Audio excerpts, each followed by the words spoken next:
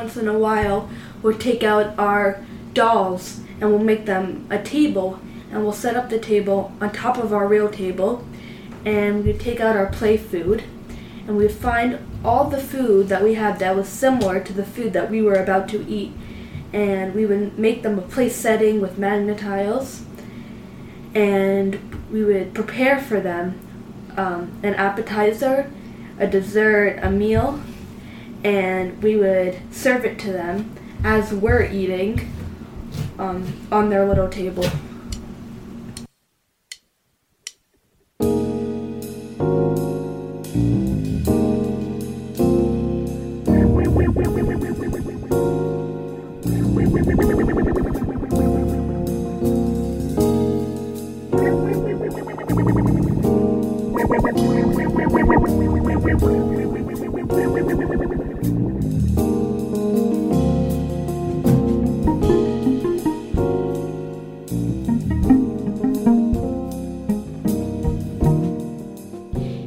We are once again sitting at the red table. Today I had tea waiting for me, so I appreciate that. And you were lovingly playing with the tea bags and making some art as we're sitting here getting ready for the show. So that was nice.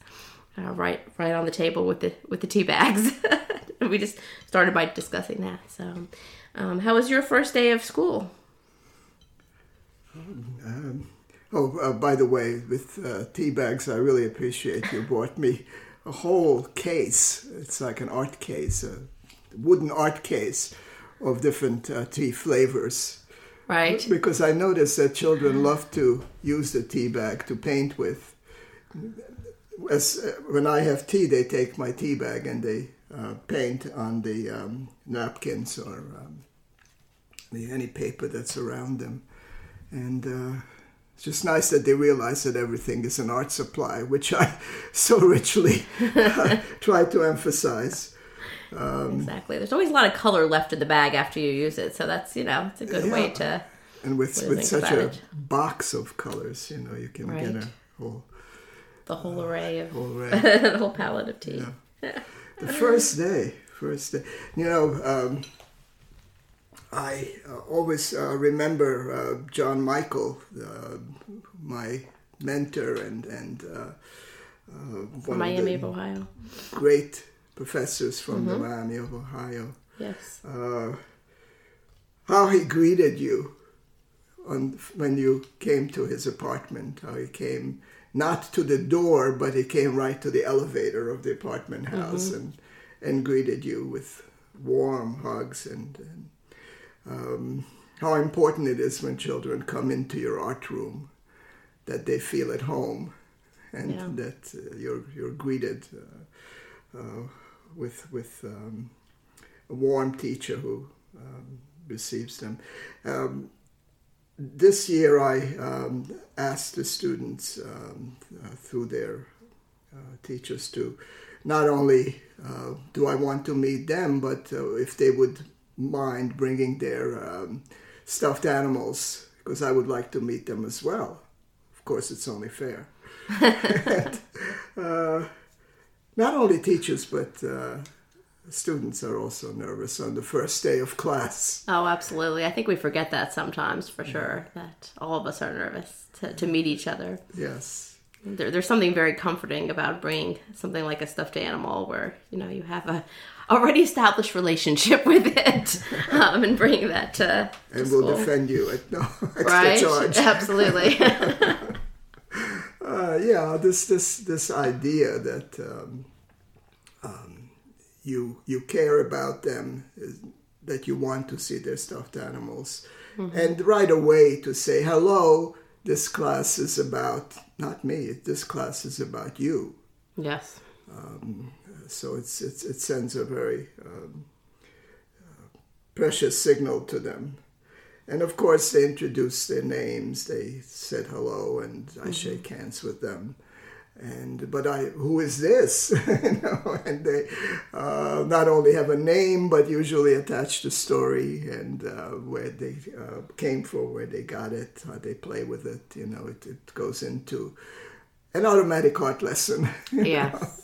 And I think sometimes as they get older too, they have favorite, especially as they get older, favorite action figures, right? Favorite other types of dolls and things that they wouldn't necessarily call dolls, but favorite, the names change, but that same idea. So I think it's important to kind of invite all their, whatever that may be, to the classroom. Now, there are uninvited guests as well, which very often I also like to say hello to. And those are the little figures and animals and that hang from backpacks. Yes. Okay. So and it's very sneaky. It's a good place to put them. Yeah. So we can, logistically, it's easier to walk around with your stuffed animals on your backpack. Yes. I.e. figures, little figures, which they become smaller in size, but they're still as important to the older students. Even college students have their backpacks decorated with these important figures to them. Yeah. And I think that's hard to realize sometimes that those little things are very important. And as we get older and cooler, and more middle school and high school kids, we don't we don't have stuffed animals. We don't have, we don't do that anymore. But they do on a different level, and I think that's important to also acknowledge that it might change to something else, but it's still there. That feeling is still there, and it's there for all of us. I mean, we all kind of hold on to something like that. So I think for me now, it's more things that hold a lot of memories, right? A year's worth of memories, and those things become very significant. So as you become an adult. But isn't art about what is art about? About the things we care about. Oh, absolutely. So, unless you have the things that you care about with you in sight, in mind, then you're really depending on somebody else's, what they care about, called the art lesson. Yes. What the Board of Education, the teachers, the standards. The standards. I did, our least favorite word, but I said it. It doesn't roll off my tongue very well. The standards care about. And that's so unrealistic in terms of being an artist. I don't work according to the standards of some state or planet. Yeah. I think that's the hardest part, is to align, your lessons, your curriculum with what the kids care about versus what other people care about, or versus what, you think is important to teach them, but to actually understand them as artists, and that they are coming with their own curriculum, their own agenda, and to kind of allow for them and their ideas. Can we assume then that kids have ideas? Or is that out of the question? That they have to be taught, they have to be shown, they have to be demonstrated? Yes. Everything? Yeah.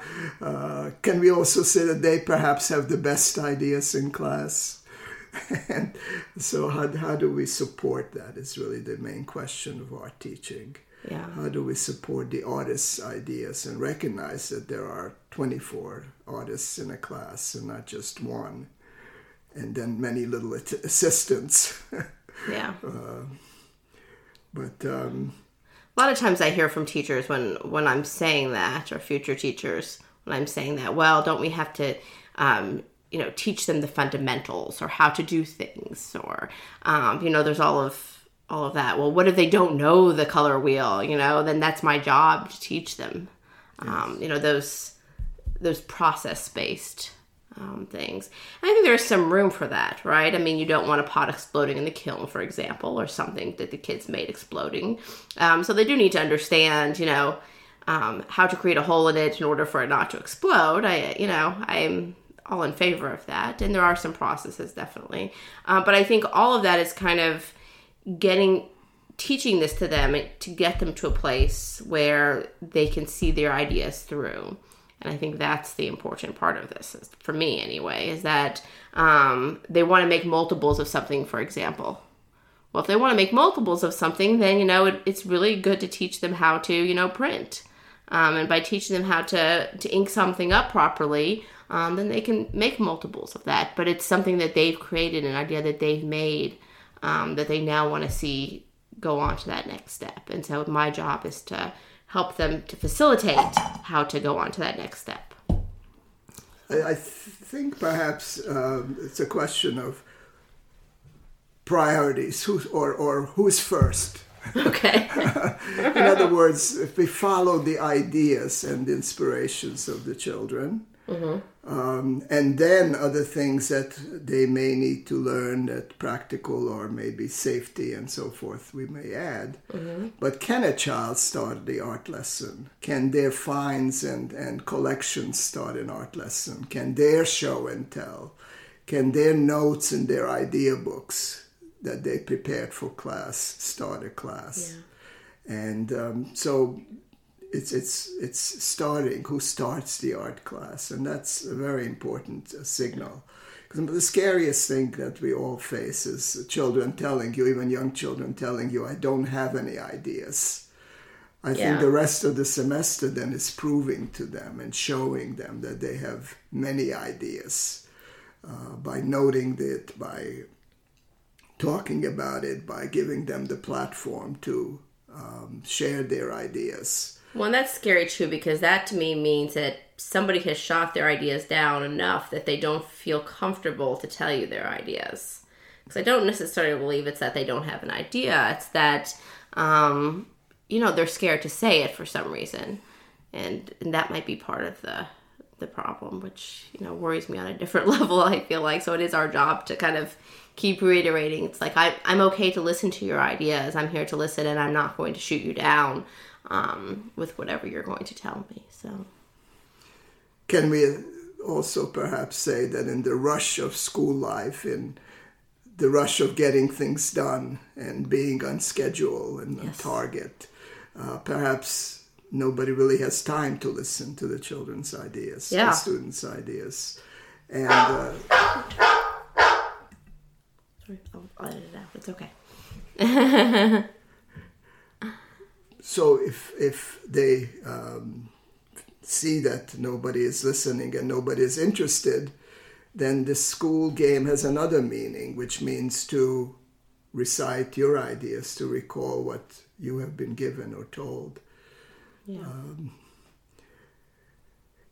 Anyway, I remember many first days of school, and I remember when you went to school the first day with your brother, Montessori school. And we turned the circle around Montessori, and I love to tell the story how you had all this fun stuff with you from home. And as we drove around the circle, I had to divest you. I had to convince you to leave everything in the car and go into class empty-handed, basically. Maybe if you had the Wall Street Journal with you. But no fun stuff in school. Not allowed. Yeah. So, but if doesn't mean that the kids are still not thinking about it or get their ideas from those fun things.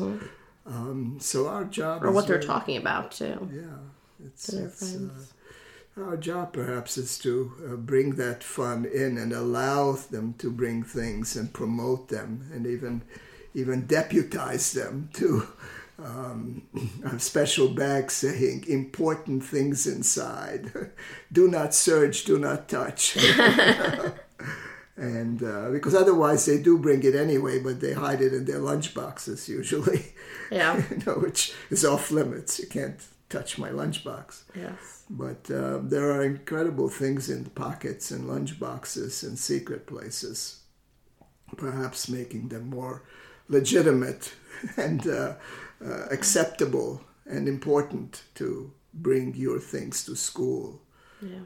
Otherwise, the teacher will end up setting up the still lives for you. And the still life is representative of everything, really. If she sets up or he sets up the still lives for you, they'll also set up your lessons and what you're going to do that day. So it is interesting. How do you know what I'm interested in? How do you know what I like? You're putting all this stuff in the for me to draw, but I have no connection to any of it, or, it means nothing to me. And it's so different when I've set up Still Lifes for Kids where they've set it up, right? And they're the ones, it's their stuff. And,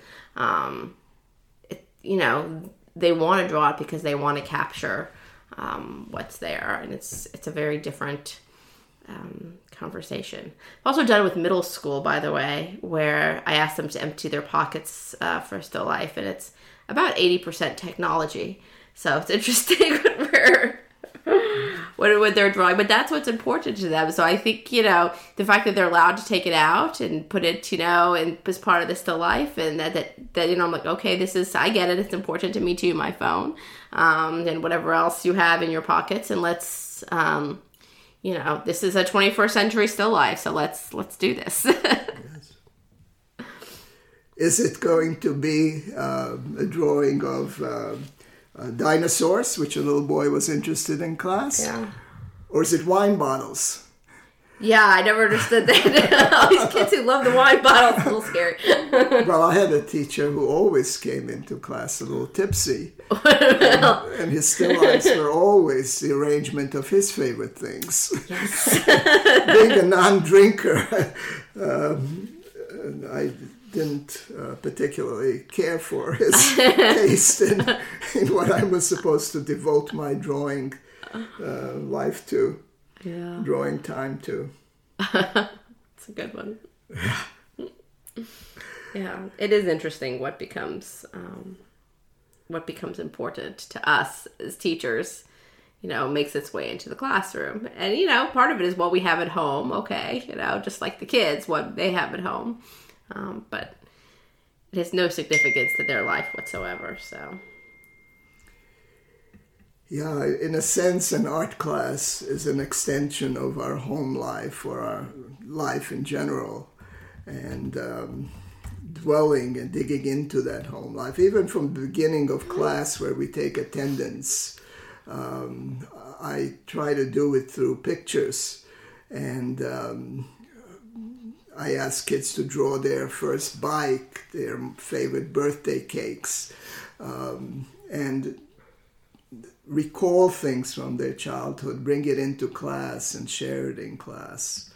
And that ultimately is what we want to happen to every project, where it really comes from the heart and soul and mind and in imagination of the creator. Yeah. Yeah. I like nowadays, for some of those bigger items, the students can actually show you things on their phone as well, right? Like, a new bike they got, or, something like that. They're not necessarily going to bring the bike in, but the fact that they can share it with you on a different level, I think is really interesting. Well, I remember, Ilona. This is never good when the stories turn to me. When I actually did bring your bike into class. I believe you. Because you wanted a new bike. And the reason being, because it was not what the new bikes were coming, your bike was not like the new bikes that were coming out with Disney princesses and decorations and all kinds of attachments flying off the wheel. So it wasn't cool. And I had other children look at it and see what they can do or what we can do to make some improvements on this bike. It was fascinating to make a gift for someone to improve their bike. And they were very eager to offer suggestions and to actually make those alterations. It was a fantastic bike, and you loved it when I brought it home. It was never the Disney bike, but yes. not quite a Disney. But yeah, I do remember, I think it was spray painted. I think I spray painted it for a while. There was like a pink and silver spray paint thing going on, and then they added a bunch of accoutrements, but a new basket that they made and all kinds of little things on the bike, which made it actually more exciting than the Disney bike. But I think those were the first years that those bikes were coming out, right? So that's part of it. Yeah. Part of it. Before then, the bikes were not so decorated. but to allow the bike to be a canvas, as allowing my children and my students to play with the tea bag as an art supply, as an art canvas, I think is incredibly important in sending out independent young artists in the future. Yeah. That they see the world as an art supply store and see everything as a possibility, as an art tool. So that type of freedom, the freedom that we talk about as Americans, is really felt in art, and it should be felt in art. Yeah. And when you have constantly working for someone else's lessons, you don't feel that freedom. And that really hooks you to become an artist. It did when I came to America, that I felt that freedom in my work. Yeah. And I think it's how are we training them to actually leave our classroom and do this on their own and keep doing this for years to come. And if we're just training them, to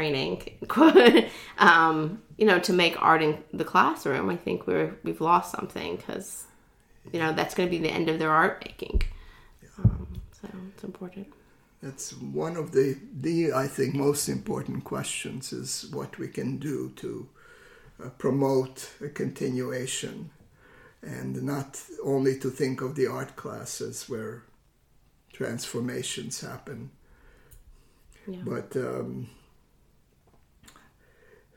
well, thank you. This was a wonderful conversation, and I'm sure we will be continuing it at some point. But we are wrapping up our second episode of Curious About Art with George, which is part of the International Association of Play-Based Art Teaching, and this was very exciting for our second episode. So thank you so much.